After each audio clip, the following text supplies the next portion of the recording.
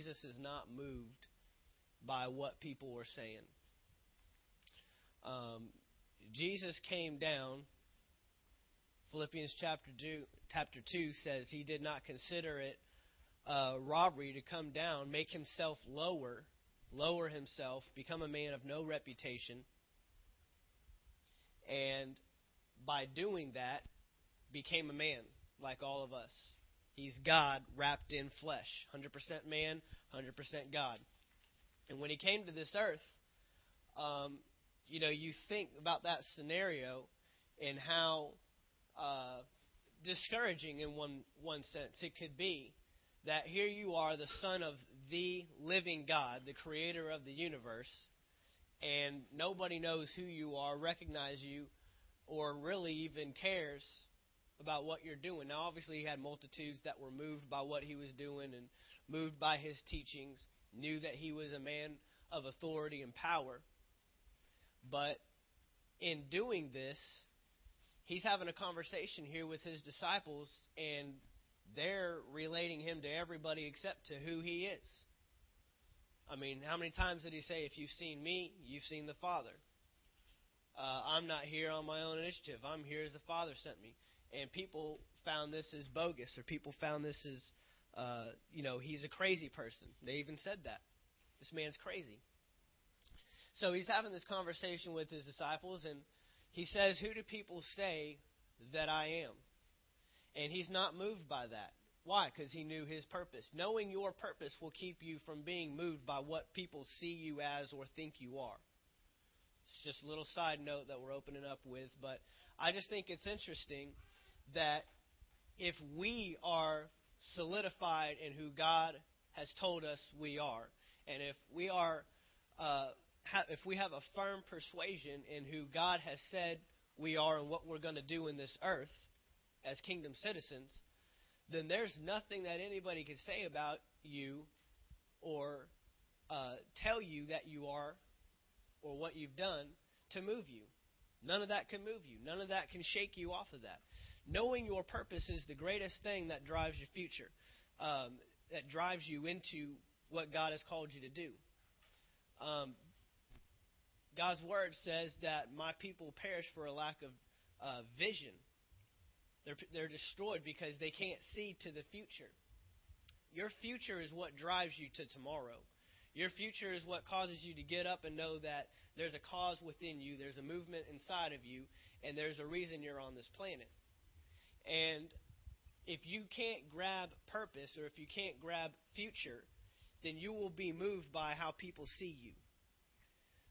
If the enemy can take away your vision and take away your future and take away your purpose, then he takes away everything you're here to do. Same thing for this church. This church has always got to have vision. This church has always got to have purpose. I'm not moved by what people say about this church. Not a whole lot of people are saying anything right now anyways. But as we progress in this thing, people will get ideas of who they think we are, what they think we do. But where do we go to know our vision? Where do we go to know our purpose? The Holy Spirit and the Word of God. And so that's what we're doing here today is we're identifying His church. So when people talk to you, this is important for you. I'm not the only one that hears stuff about the church. In fact, you'll probably hear stuff more about this church than I will. You'll end up relaying stuff to me that, because of where I'm at and what I do, I don't hear as much conversation.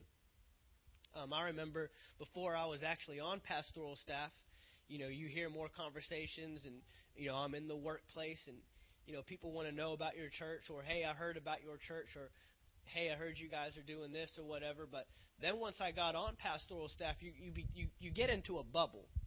That's the risky thing about going on staff is you end up in this bubble and it's all church. And I remember there was one time, I think it was just last year, that we went on vacation, and it was weird not being in the office and not hearing church all the time and what's going on with the church and everything that was happening. And it's different when you're on staff and that's all you do Monday through Friday. But before that, people want to tell you about your church. People want to tell you about what they think your church does or who they think your church is or they try to figure you out, and they'll try to tell you. But what do we say about who tells us who we are? Where do we go to know who we are? The Word of God. The world doesn't know who we are. The world didn't know who Jesus was. Remember in John chapter 1, it said that the light was right there among them, and the darkness did not even comprehend it. The darkness had no clue. The darkness didn't see him for who he was. Okay? So here, Jesus is having this conversation with his disciples. His disciples answer back and say, some say you're Elijah. Some say you're John the Baptist come back from the dead. Some say you're, different prophets from the Old Testament. And then he asked them, who do you say that I am? And Peter, of course, steps up, being the bold one in the group, and he says, I believe that you are Jesus Christ, the Son of the living God. And Jesus answers back and says, you didn't figure this out on your own. You didn't use your own head to discern this. This was given to you by the Holy Spirit. The Holy Spirit is what will show you who you are. And if people are being led by the Spirit, they can help you along that. And the Holy Spirit will bring people alongside your life and reveal to those people, this is who you are, this is what you're going to do, this is what you're called to do. Okay? And we listen to those people. I was just having a conversation with Chuck here earlier about prophecy a little bit. And, if someone's prophesying to you and it doesn't bear witness with your spirit, and if it's not something that God has already started to birth within you or show you, or if it just doesn't line up, what do? You throw it out. I'm not going to accept that, someone says, I see that in 15 years you're going to have a ministry in California. That doesn't bear witness with me at all. This is a two-way street, and you need to be confirming what the Holy Spirit's already showing me. You're not just going to come up to me with brand new information, and I'm going to be moved by that and start looking at places in California to build a church, because I know where God's put me. God has me here in Valdosta, Georgia. Amen? So, you have to know these things. So Peter is having this revealed to him by the Holy Spirit. So Jesus responds and says, I also say to you that you are Peter, and on this rock I will build my church, and the gates of hell will not prevail against it. Verse 19. And I will give to you the keys of the kingdom of heaven. Whatever you bind on earth will be bound in heaven. Whatever you loose on earth will be loosed in heaven. So what is he doing? He's giving authority immediately to the church to act on earth as heaven would act. Okay? And heaven's purpose, heaven's provision, heaven's will is taking place in the earth. Remember in Matthew chapter 6, Jesus was with his disciples. They asked him, how do we pray? And so he told them how to pray. And part of that prayer was, thy kingdom come, your will be done on earth as it is in heaven. This is a real prayer that we're supposed to be praying. This is what Jesus said. So we're supposed to see the earth influenced by heaven. And God has given us that power. But he's given it to specific people, not just anybody. And that people is his church. And so we've looked at that word my. That word my does not simply mean in possession of or belonging to. It means a part of, attached to. And so we've been looking at the body of Christ. Paul related the church to the body. We looked at Romans chapter 12. I'm just giving these to you for reference. Romans chapter 12 and 1 Corinthians chapter 12 specifically, where Paul is talking about the church as a body. One unit made up of many members, many parts. And all of the members, all the different parts are working together to support and establish one cause.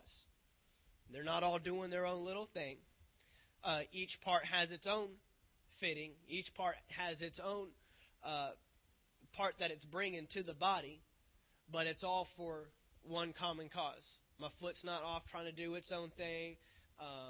My head is not, off by itself and saying I don't need the rest of the body. I don't have my eyes saying I wish I could be an ear. All these different things that Paul brought out. It's the entire body working together as one unit for one common cause, working together for the same goal. Okay? So we've seen this, and we've been looking at the different workings of the body. First, we saw the head of the body, because if a body is not attached to a head, then it is decapitated, and it cannot operate properly. A church that is not attached to the head, we saw that the head was Jesus Christ. A church that is not represented to the attached to the head will not represent the head properly. You can end up misrepresenting the head. And so we looked at Jesus. We saw that he's a king. We saw that he is a government head, a government fixture. He's not just a religious leader. He's not just someone that came down and showed us a new way to believe and a new way to think. He came and showed us a new way to live and a new government system that we've been placed in. Then we looked at the body and saw that the body is just as much royalty as the head, because my head is not the senior pastor of this church and my body is something else. This whole unit right here is in that same position, okay? And where the head goes, the body goes. The head is seated where? The right hand of the Father. Where's the body seated? Right hand of the Father. So we've taken a look at that, and we've shown that connection. And then last week we started to look a little bit at the body's relation to itself. And we looked at one another. And we saw that dissensions, strife, gossip, backbiting, all these different things try to come into the church, because the only way the enemy can tear the church down is from the inside out. Because the Word says that the gates of hell will not prevail against the church. No weapon formed against us will prosper. So the enemy tries to infiltrate and tries to bring in people that have independent motives and that are trying to either bring people to themselves or just straight bring division and separate the church. This is how the enemy works in the church. So we saw how to guard against that. We saw how in the Word Paul warned and said, stay away from these kind of people. These kind of people that try to bring arguments. These kind of people that try to bring strife. We looked at the book of 1 Corinthians. We saw that Paul had to deal with it specifically in the Corinthian church. Within 4 to 7 years after he left, they were already starting to have some divisions. Some were trying to say, I am of Paul. Some were trying to say, I am of Apollos. Some of Cephas. And he says, look, that's not the key, because we're all of Christ. So quit your backbiting and quit your strife and your divisions. So we took a look at that in our relationship with each other. Because if we're all going to get this done together, then we have to work together. Can we all get along? Can we all work together? Amen? So that's where we were. And today, we want to talk about a healthy body. A healthy body. We're going to talk about a healthy body. This is His church. This is His church. And He said that I will build my church. And here in the next few weeks, we're going to start to look at, we'll turn a corner a little bit and start to look at building the church. And what does that look like? And we'll take it from kind of an architect standpoint and what it takes to build something and how each things have a proper fitting. Some things are made to carry more weight than others. And so we're going to start to look at that. But I need to finish out here and possibly next week, depending on where we get today, on just identifying the body itself. And we're going to look at a healthy body today. So let's go over to Ephesians chapter 5. Ephesians chapter 5. You know, when you're sick, what is your main concern? What are you focused on? Getting better. Are you much help to anybody else? Are you effective in your jobs? Are you productive at your home? Okay? When you're sick, all your focus is inward, is me. And it should be. Because you can't help anybody if you can't help yourself. Okay? Period. This is just physically speaking. If you're ailing, you're either battling through those ailments and it's harder to get a certain job done. I mean, I don't know about y'all, but I'm not cooking much if I'm nauseous. Yeah, that's the last thing you want to do is sit around food and put food together. Okay? If your back's hurting, you're not picking stuff up and moving stuff around. You're hardly moving yourself around. Okay?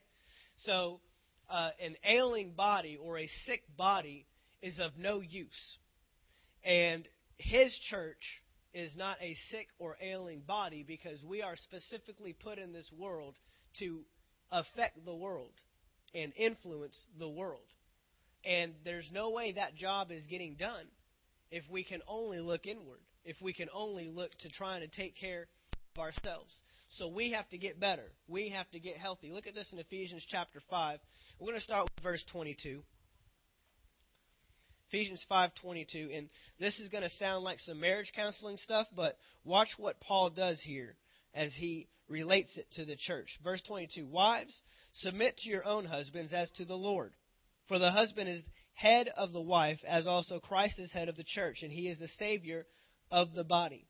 Therefore, just as the church is subject to Christ, so let the wives be to their own husbands in everything. Husbands, love your wives, just as Christ also loved the church and gave Himself for her.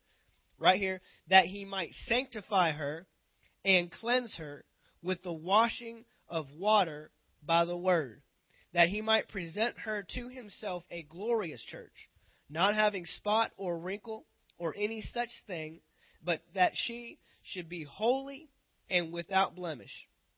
Husbands ought to love their own wives as their own bodies. He who loves his wife loves himself. For no one ever hated his own flesh, but nourishes and cherishes it, just as the Lord does the church. How many of you are thankful that the Lord cherishes and nourishes His church? Amen. Verse 30, for we are members of His body, of His flesh, and of His bones. For this reason a man shall leave his father and mother and be joined to his wife, and the two shall become one flesh. This is a great mystery, but look what he says here. But I speak concerning Christ and the church. So he just made all these statements, and then he talks about becoming one flesh, and then he says, this is a great mystery, but I speak concerning Christ and the church. There's that there's that a part of, one flesh. Verse 33, nevertheless, let each one of you in particular so love his own wife as himself, and let the wife see that she respects her husband. So here, let's go flash back up to 27, verse 27. And it says that He might present her to Himself. He's presenting the church to Himself. Jesus is. A glorious church, not having spot or wrinkle or any such thing, but that she should be holy and without blemish. Holy and without blemish. He's coming back for a holy church.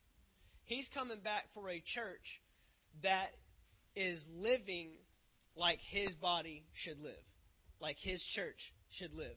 Now, to describe this holy thing, I've got to cover a few things here real quick. First off, we need to look at righteousness, because at salvation, you are made righteous. Righteousness is the position that you are in. Righteousness, you are instantly put into a righteous position. Okay? Holy has to do with the action that comes with the position.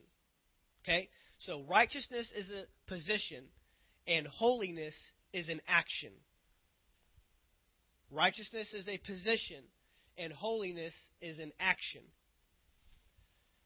You are made righteous. You are instantly, automatically made righteous, put into a right-standing position with God and His governing authority at salvation. Holiness is our character and our conduct that has to be developed based upon the position that we are in. Based upon the position that God has placed us in. He has put us in a righteous position. This is how He sees us. But now, holiness is the character and the conduct that comes from being in that position with Christ. You could put it this way. Righteousness is how God sees you. Holiness is how others see you. Righteousness is how God sees you. He sees you as righteous. But holiness is the character and the conduct that has to be developed based upon this new position, this new creation that we are. And that is how other people see you. See, it's not good enough in this earth and in this world that God see us a certain way and everyone else see us a different way. That's not God's purpose. Again, we are here to answer people's problems. We are here to show the world what heaven looks like. We are the church. We are His body. So God sees us as righteous. But holiness, which is our character and our conduct, has to be developed. Because if not, then we may be righteous on the inside, but now we have character and conduct that is not evident of that and doesn't show people that. And that's what we're going to take a look at today. We're going to take a look at today what the church should look like in the earth, because it affects some things. And we're going to see in the Word that our lifestyles, although we maybe think we're not hurting anybody and we're not doing anything, if we lose our temper every now and then, or if we let a little cuss word slip, or if we don't treat people right, and that's just not truth. We're actually doing harm to the gospel, and that's what we're going to look at. So righteousness is a position. Holiness is an action. Righteousness is how God sees you. Holiness is how others see you. We got that? If I lose my temper, I don't become unrighteous. I don't lose my righteous position with Christ. But that's not a holy action. Okay? So it doesn't take me out of how God sees me, because God still sees me as righteous. He paid a price for that. But now holiness, I need to show myself differently to people that I work with, people that I live with, people that are around me. Okay? So let's look over here in Matthew chapter 5, because we're going to see here real quick that we're here for influence. We're here for a reason. And in Matthew chapter 5, in verse 13, Matthew chapter 5, verse 13 says, "You are the salt of the earth. But if the salt loses its flavor, how shall it be seasoned? It is then good for nothing but to be thrown out and trampled underfoot by men." You are the salt of the earth. So right there we see that we have an influence in the world. Let's keep going. Verse 14. "You are the light of the world." We've heard these since little kids, right? "You are the light of the world. A city that is set on a hill cannot be hidden. Nor do they light a lamp and put it under a basket, but on a lampstand, and it gives light to all who are in the house. Let your light so shine before men that they may see your good works and glorify your Father in heaven." So look here. Both of these impact the earth. Both of these positions influence the earth. Salt of the earth, light of the world. Both of those put you in a position of affecting people around you. It doesn't say you are salt for yourself to keep yourself seasoned. It doesn't say that you are the light so you can see where you're going. It says that you are the salt to help season people around you, and you are the light so you can help show people the way, those around you. But look what he says here at the end. In verse 16, he says, "Let your light so shine before men, that they may see your good works." That they may see it. People are watching you. And people are watching the church. That they may see your good works and what? Glorify your Father in heaven. Your Father gets glory. Your King is glorified based upon what you do in the earth. That's amazing. Well, that gives a little more emphasis. That puts a little more effect on what we're doing here, why we're here, and our influence on other people. So people see us. They see our good works. And we're going to define works. This isn't just, doing good on the outside. I mean, I think I've laid out pretty clear that we're not about religion. We're not about just looking good on the outside and have a heart issue on the inside. Okay? It's the heart issue on the inside that should be coming out and revealing the kingdom on the outside. Okay? But we see here that your good works help others glorify the Father. People glorify your King based upon how you treat them. People glorify your King based upon how you respond in certain situations. People will glorify your Father based upon how you react to different things, to different scenarios. That there should be a different response. There should be a different action. There should be a different way we talk. Now watch this. With salt and light, this is cool. With salt and light, there is no sound. They make no noise. We make a big emphasis on preaching it and talking it and saying the right thing. Right? I tell people I go to church. But do you look like you go to church? Do you look like you are the church? We can say it, we can talk it, but can we live it? The two things that Jesus says that we're supposed to influence this world with have nothing to do with what we're saying. It's how we are living. It's how we're living. He says good works. They're watching our works. They're watching these things. Okay?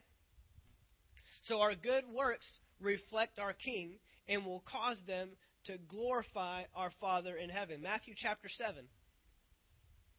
Matthew chapter 7 and verse 19.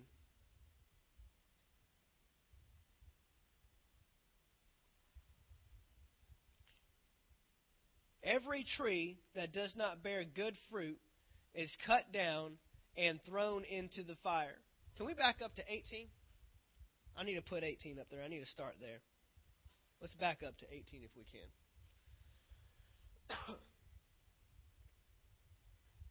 We're talking about fruit. So verse 18.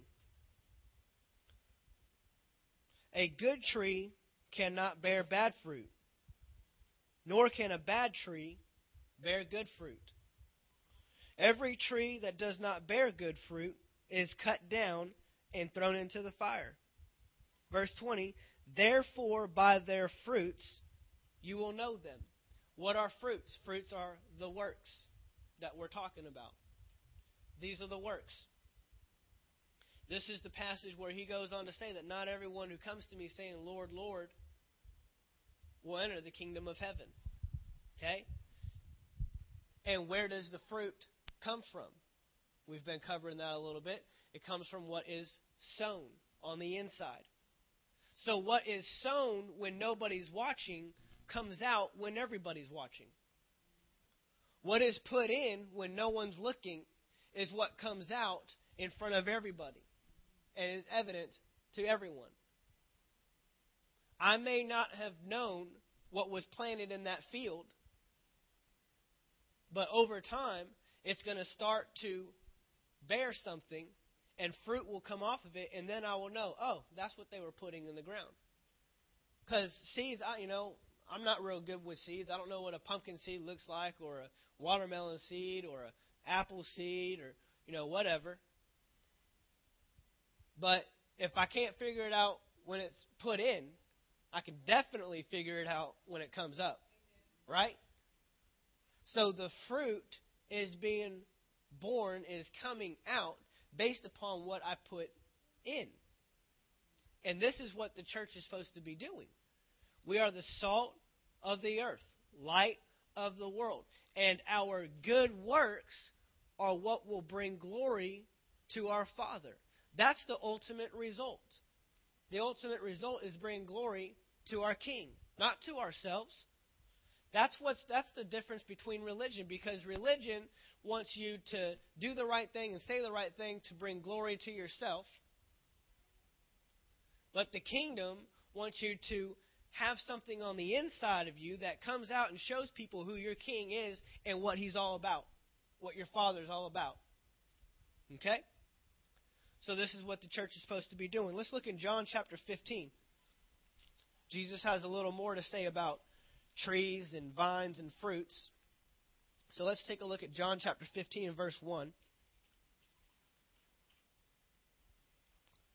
Every tree that does not bear good fruit is cut down and thrown into the fire.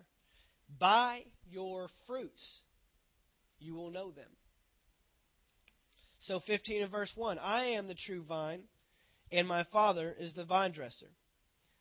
Every branch in me that does not bear fruit, he takes away. And every branch that bears fruit, he prunes, that it may bear more fruit. Notice here that cutting is taking place in both occasions. It's coming off. You're either getting cut off because you ain't doing nothing, or you're getting cut off so you can do some more. Verse 3, you are already clean because of the word. That clean there is holy. That word clean is the same word holy that we saw in Ephesians chapter 5. You are already clean because of the word which I have spoken to you. Abide in me, and I in you. As the branch cannot bear fruit of itself unless it abides in the vine, neither can you unless you abide in me. What's he saying? If you're not a part of my church, you will not bear fruit of my church. There's that a part of me. Not a part as in separate, a part as in the same, attached to. That's what he's talking about. Being a part of the vine is being a part of his church. People that do not go to church, do not attend church, are not hooked up and members at a church and actively working in a church, they will not be able to bear fruit in this earth of Jesus. Period. And this covers your motives. This covers our motives for going to church. If we're just going because it's our religious practice for the week, and it covers up everything I did over the past few days, and I feel better about tomorrow, then there is no attachment because you're not abiding in Him. Who's Jesus? Jesus is the Word. So He's saying, abide in my Word. Abide in what I'm saying. This is where you get the Word, in church. Okay? We are His church, my church, a part of His church. So He says, unless you abide in me, you cannot bear fruit of yourself. There is no branch detached from the body that's bringing fruit. I'll tell you right now, if unfruitful churches, what is a church's fruit? A church's fruit is the product of what's going out. The product of what's being born in the church and going out. That's the fruit of a church. I don't care how cool your light show is, and I don't care how loud your band is, and I don't care how hot your coffee is, and I don't care how soft your seats are. The product of your church is the content that's being spoken in the message. And is it affecting the people in the church and causing them to walk out the door and apply the word and then change their city? You know, I mentioned this morning that I met with, some pastors this week here in this city. And when they do these fellowships, we did the same thing in St. Augustine. It always ends up being about unity. Always comes back to we need to unify as a church. If we're so much in unity, I'm telling you, some of these churches would shut their doors and get up under a church that's doing the right thing. Okay? But the most unity that I can get in is around the Word. And if we can't unify on the Word, there's no you believe what you want to believe and I'll believe what I want to believe. I can't join up with that because it's not a common cause anymore. Okay? And so with these churches, I'm not saying we do everything perfect. I'm not saying we're the only church, but I am saying that this church endeavors to find out what the Word says about His church and preaches the full counsel of the Word. There's nothing we leave out. And we are empowering people to go into their workplaces and do something different and cause people to change out there. I'm not the only one that can bring change. I just bring the Word. I'm in my fit as God has called me to be in this city and in this church, to bring the Word and to lead people I'm not trying to get a bunch of followers. I'm trying to develop you to go and change your world. And if I can start by changing, seeing the Word change inside of you, and if I can start by seeing the Word change inside your family, and make you a better spouse, make you a better parent, make you a better mother, father, daughter, brother, sister, we can start there and then go into being a better employee and a better employer and a better citizen in the city. I mean, that's where it starts. That's where the influence starts. But it starts by being attached to the vine. You will not bear fruit outside of this church. So that's on an individual level. People that are not attached to a church, not attached to a body, they will not bear fruit. We know this in our own physical bodies. If you cut off a part of my body, it's going to die. Why? It's not receiving the nourishment and the cherishing from the head. We just saw that over in Ephesians. That the head nourishes and cherishes the body. Okay? Cut off my arm, it's going to die. There's no life source running to it. But then this also goes to the church level. And a church, a unit, a body that is not hooked up with the body, with the head, they will not bear fruit. And the fruitfulness of church is not in all the showy things. That doesn't tell me you have a fruitful church. The numbers in your church do not tell me you're a fruitful church. It's the people that are going out and doing and applying the Word. It's the product. The product of what's being spoken. And the content has everything to do with the product. And too many people have left the message and put more emphasis on the method. We've put more emphasis on how we preach the Word and how we bring the Word and what's the coolest way and how many TV screens can we get and doing all this stuff rather than focusing on the content. We'll do some cool stuff. I've got some plans here right now that I want to do in here and different things that we want to do. But it will never go at the cost of changing the message. Never. No matter what we do, the message will remain the same. And one thing that we will do, one thing that I will do as your pastor is establish non-negotiables. What are some things that I'm just not willing to budge on and move on? I don't look at other churches and try to get other ideas. There are ministries that I pull from and that I've seen things happen and stuff like that. But the number one place I go to figure out what we do in this church is the Holy Spirit.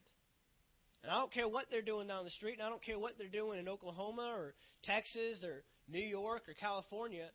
If the Holy Spirit didn't say do it here, then I'm not doing it. Period. And too many people, I know of pastors, large ministries, that have flown their pastors to other churches to go and get ideas. I'm just, I'm not into that. I'm actually attending a conference in March, I think it is, for a church out in Oklahoma that they do that sort of thing. They give pastors and churches, ideas that they can use in their church. But I already know I'm going into it probably spitting out half the stuff that I see. And none of it moves me until the Holy Spirit says, yeah, I think that'd be a good idea. We're listening to the Holy Spirit on everything. I'm looking for billboards in this town, and I'm listening to the Holy Spirit. Because He knows where people are going to see and what the right people are going to see. I don't want to just everybody see it. I want to know where are the people that God wants in this church and where are they driving by and being able to see this thing, the exposure. That's what I want. And you know what? God's all about making the natural look stupid. And on the outside, people may say, really? You're going to put one there? You sure people are going to see that? If the Holy Spirit told me to put it there, we're putting it there. You know why? Because there may be one person that sees it that comes in that ends up bringing a ton of... You don't know. You don't know. I do things by the Spirit. I don't do things on a whim. I don't do things because someone else is doing it. We do things led by the Spirit. Okay? So he's looking for a church that is attached to his vine. He says, abide in me and I in you, as the branch cannot bear fruit of itself unless it abides in the vine, neither can you unless you abide in me. Verse 5, I am the vine, you are the branches. He who abides in me and I in him bears much fruit. What is that? The works that glorify the Father that we just saw in Matthew 5. For without me, you can do nothing. And he just goes ahead and makes it plain. Look, if you're not attached to me and you're not a part of me and you're not in my church, you're not doing jack. You ain't doing nothing. Verse 6, if anyone does not abide in me, he is cast out as a branch and is withered. And they gather them and throw them into the fire, and they are burned. If you abide in me and my words abide in you, you will ask what you desire, and it will be done for you. Look what he says here in verse 8. By this my Father is glorified. By what? That you bear much fruit. That's how you glorify the Father. A church is glorifying the Father, is lifting up the Father, is exalting the Father, is showing people the King of Kings and the Lord of Lords by bearing much fruit. How do you bear fruit? By getting and attaching yourself to His body, to the vine. Are we seeing how all this is connecting? Is this making sense? Bearing fruit glorifies the Father. Period. So we need to get hooked up. We need to get attached. Okay? And what is that fruit? That fruit is the holiness. That fruit is the holiness, the action that should be following our position. Okay? So we are righteous. We've been made righteous. But now we need to become holy. Righteous is what you are. Holy is what you become. Righteous is immediate, instantaneous. Holy is a process, has to be worked, has to be produced, just like fruit. Okay? I put a seed in the ground, that's instantaneous. The seed is there. The process is it becoming fruitful. A seed is a seed. It's already there. But now we need to become fruitful. It has to be worked. It has to be produced. So we've already said that holiness has to deal with our conduct. Holiness has to deal with our character. And so there is a lot that the Word says about our character and about our conduct. Let's look in Ephesians. Ephesians chapter 4. Ephesians chapter 4. We're dealing with our conduct. The body can be defiled. Defiled means to pollute or to make dirty. The body can be defiled. And now I'm talking about the church. I'm talking about His church. And it only takes one member or one part to bring that in and defile the body. Being defiled makes you dirty. Being defiled pollutes you. Being defiled makes you weak. And what happens is when you have a church that is defiled, your influence is taken away. We just said that when you're sick, physically speaking, when there's a part of you, your whole body may not even be sick.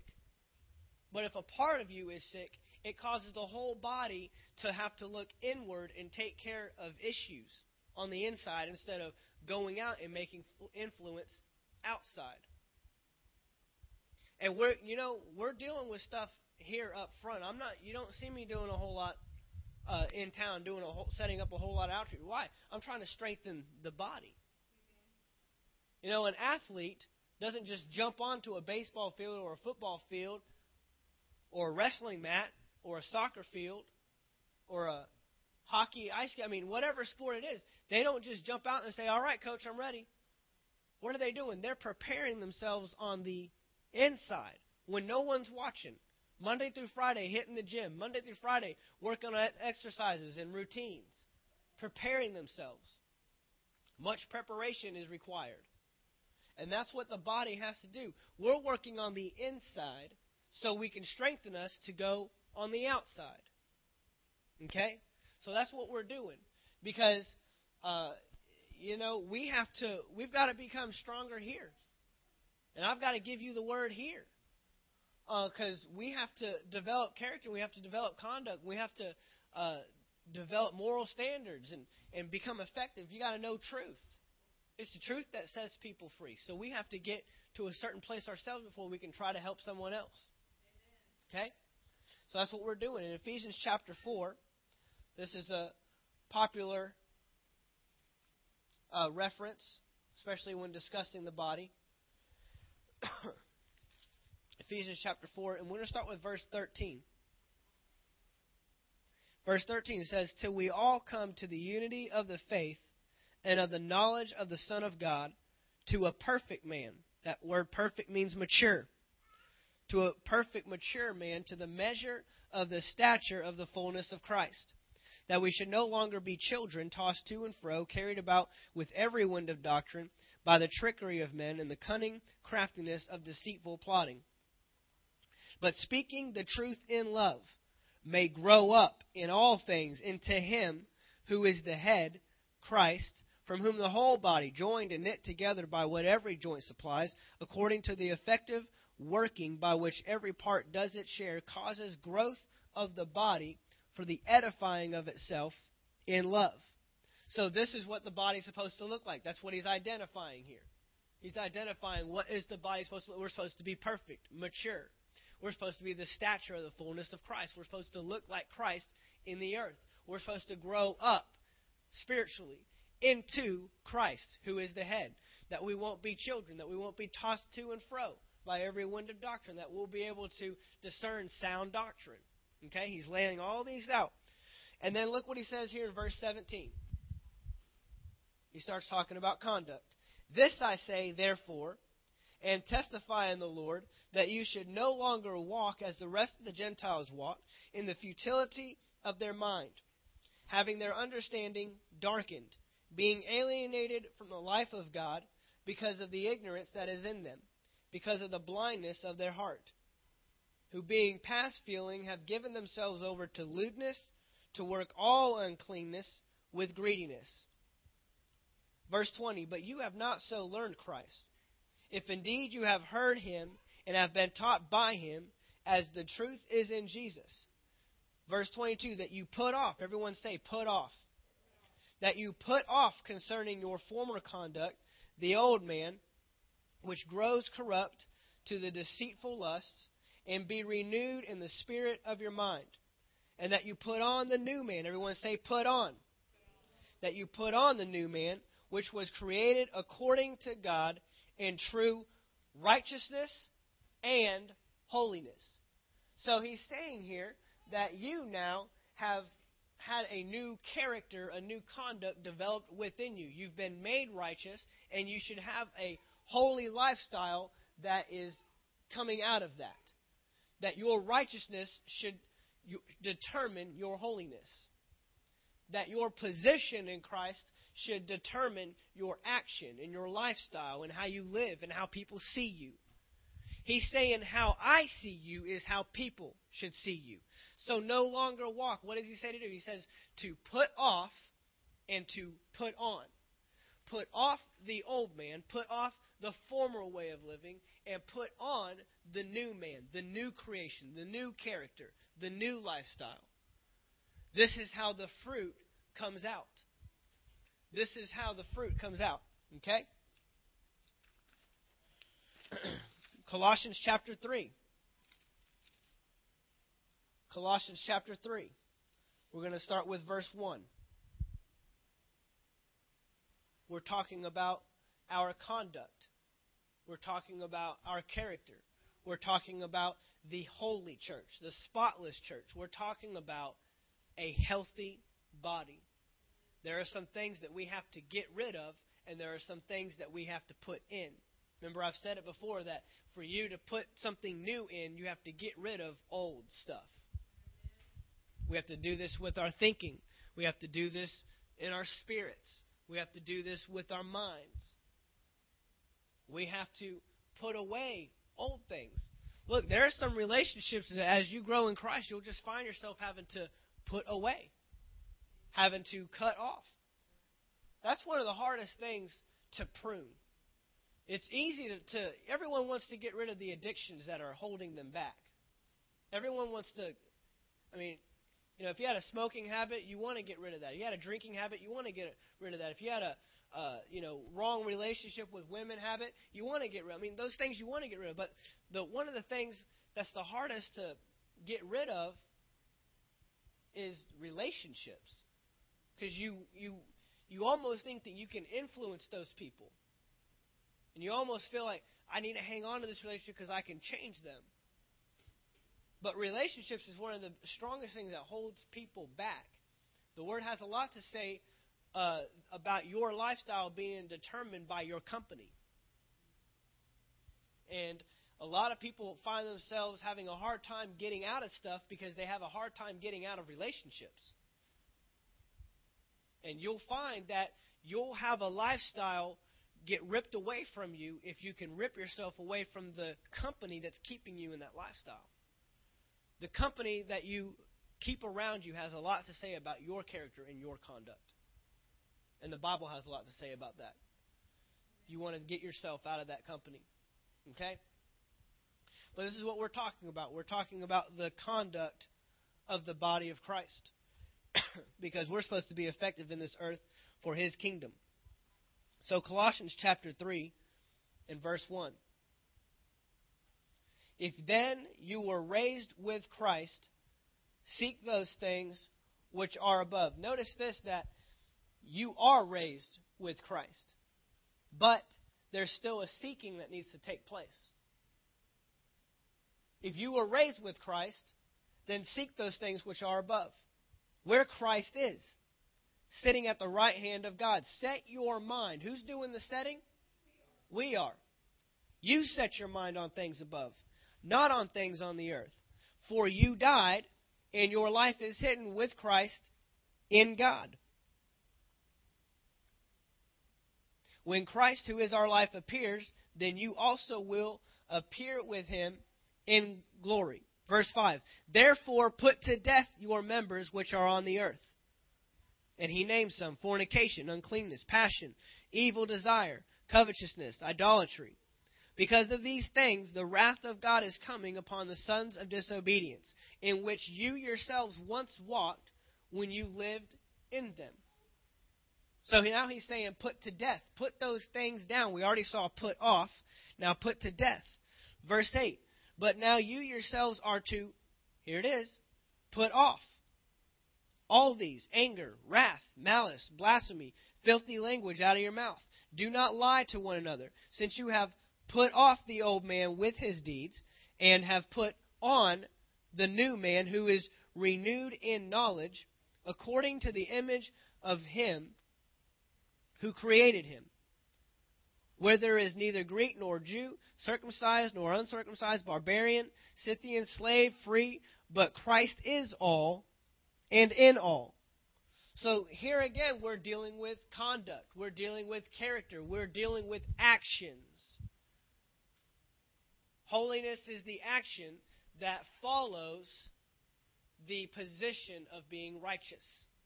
And if we are in a righteous position, we ought to have holy action. But we just saw here that you can be raised with Christ but still seek things of the earth. You can actually be seated with Christ in heavenly places and still have your mind on things on the earth.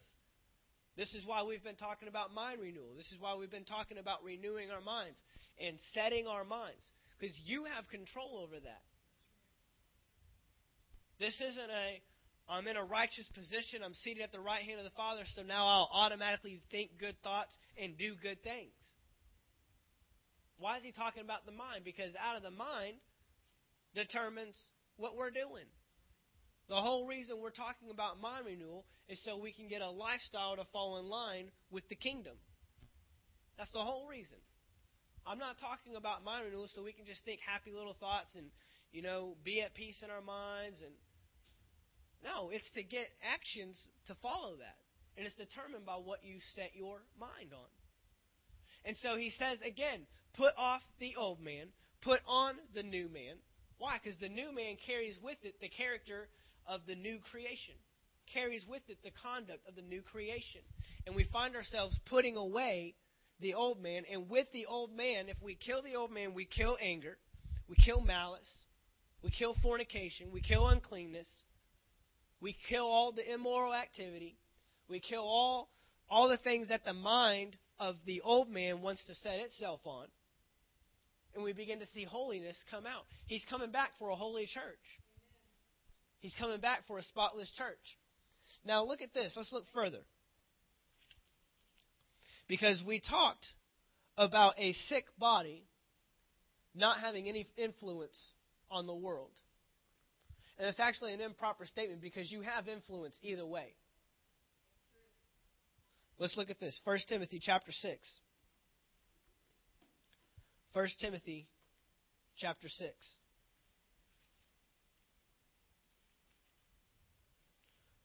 Chapter 6 and verse 1 says, "Let as many bondservants as are under the yoke count their own masters worthy of all honor, so that the name of God and his doctrine may not be blasphemed." Titus chapter 2. Titus chapter 2.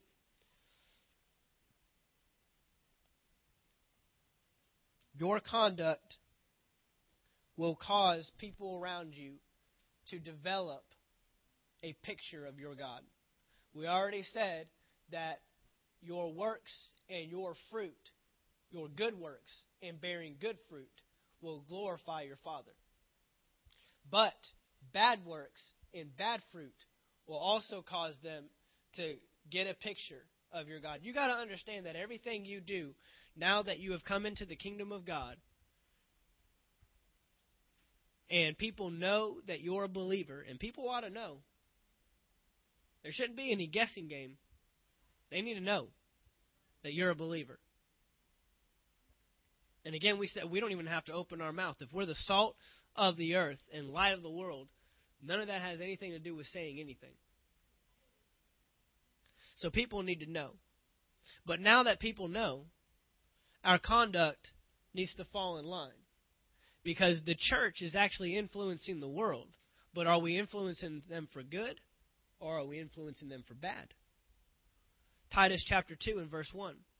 "But as for you, speak the things which are proper for sound doctrine, that the older men be sober, reverent, temperate, sound in faith, in love, and patience. The older women likewise, that they be reverent in behavior, not slanderers, not given to much wine, teachers of good things." Why? That they that they admonish the young women to love their husbands, to love their children, to be discreet, chaste, homemakers, good, obedient to their own husbands. Why? That the word of God may not be blasphemed. Well, we just saw that your conduct and your character and how people see you can cause people to blaspheme the word of God. Now, what does that word blaspheme mean?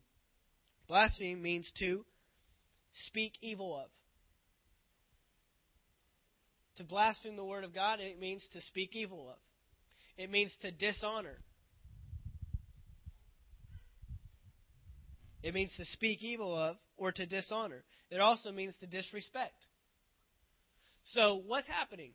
Bad character and bearing bad fruit from the church causes the world, unbelievers, to disrespect your God.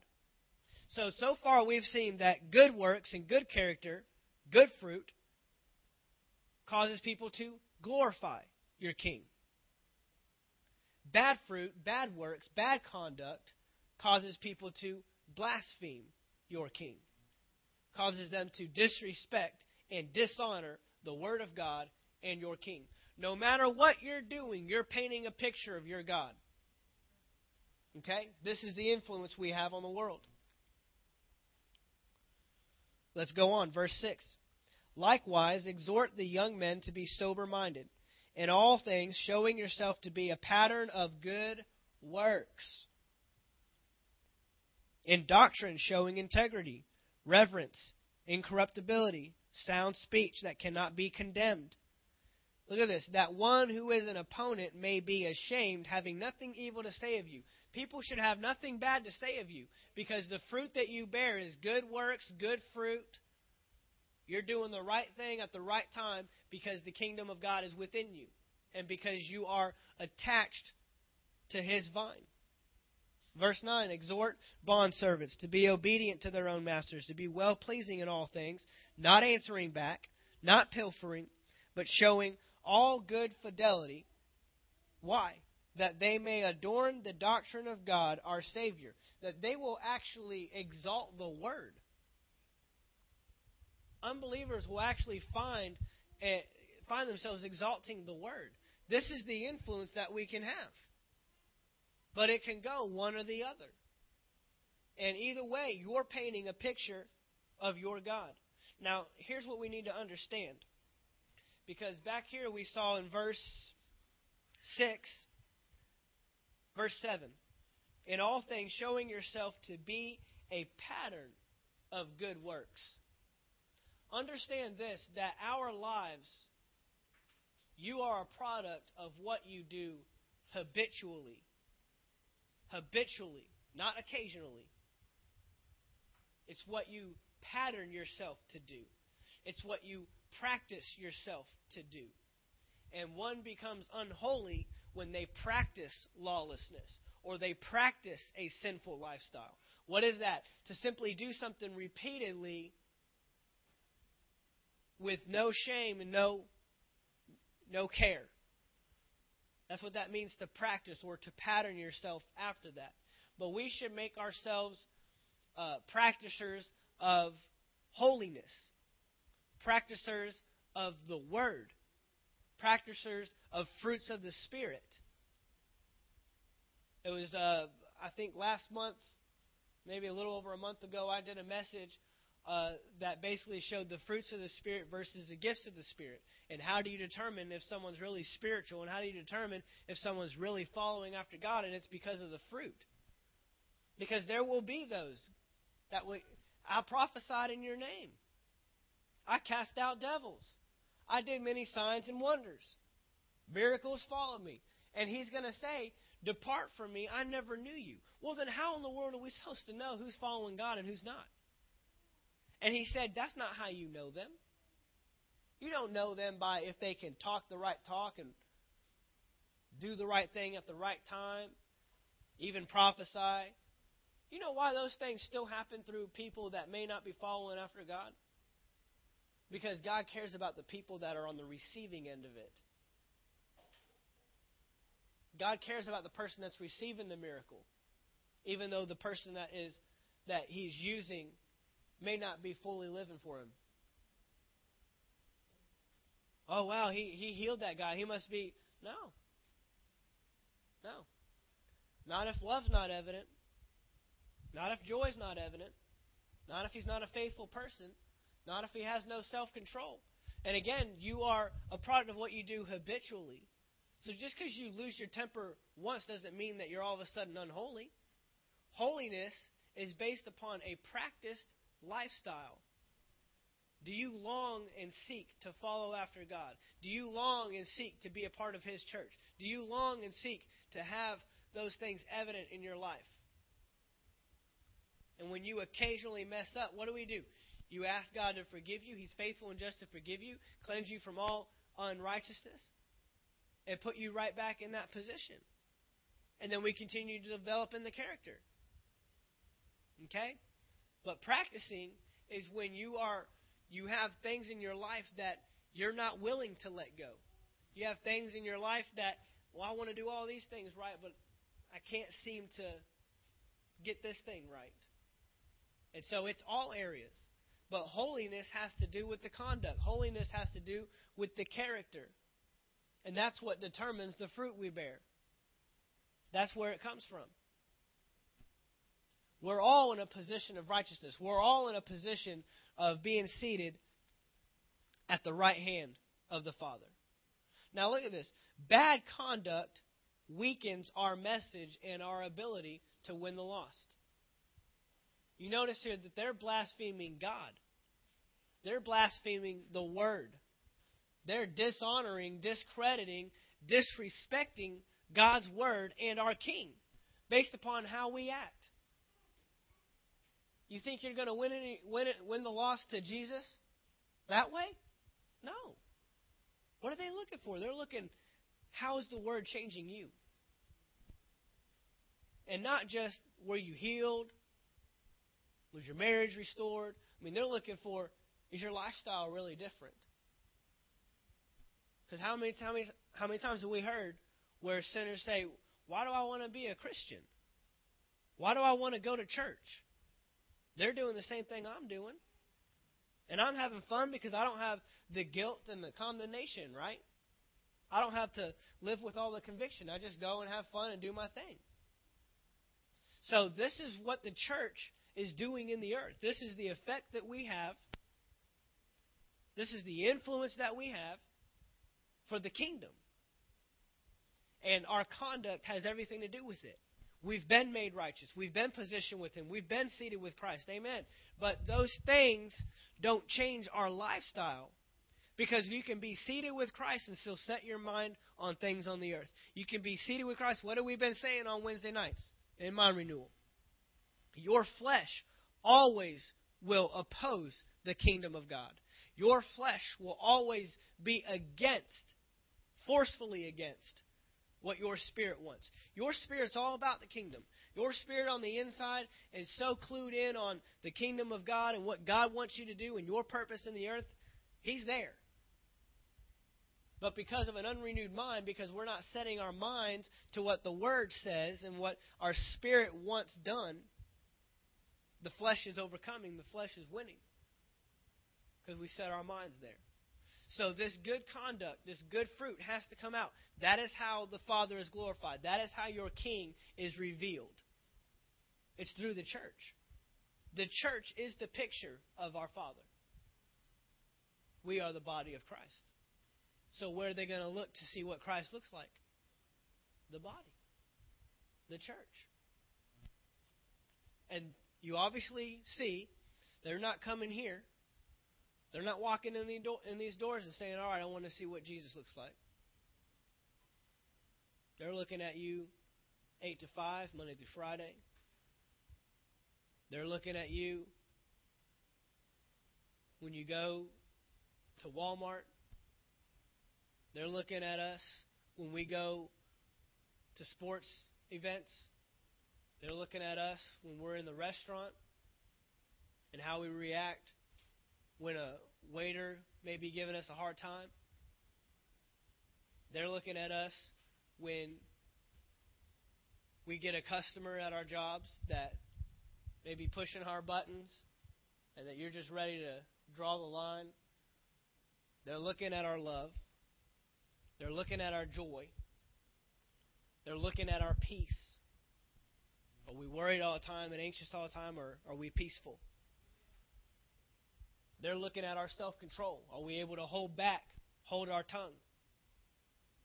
They're looking at our faithfulness. Are we showing up on time to our jobs? Are we doing our jobs right, or are we trying to cut corners? These are the things they're looking at. They're not looking to see if you can lay hands on them and get them healed. That's not what they're looking for. They're not looking to see if you can cast the demon out of the guy down the hall. Right? They're looking at our conduct. They're looking at our character. Jesus is coming back for a church. Period. He's coming back. The question is, will we be that church? Will we be His church? Will we be the holy, spotless church, bearing good fruit and glorifying the Father in the earth? Amen? Hallelujah. All right. Father, we thank you this evening.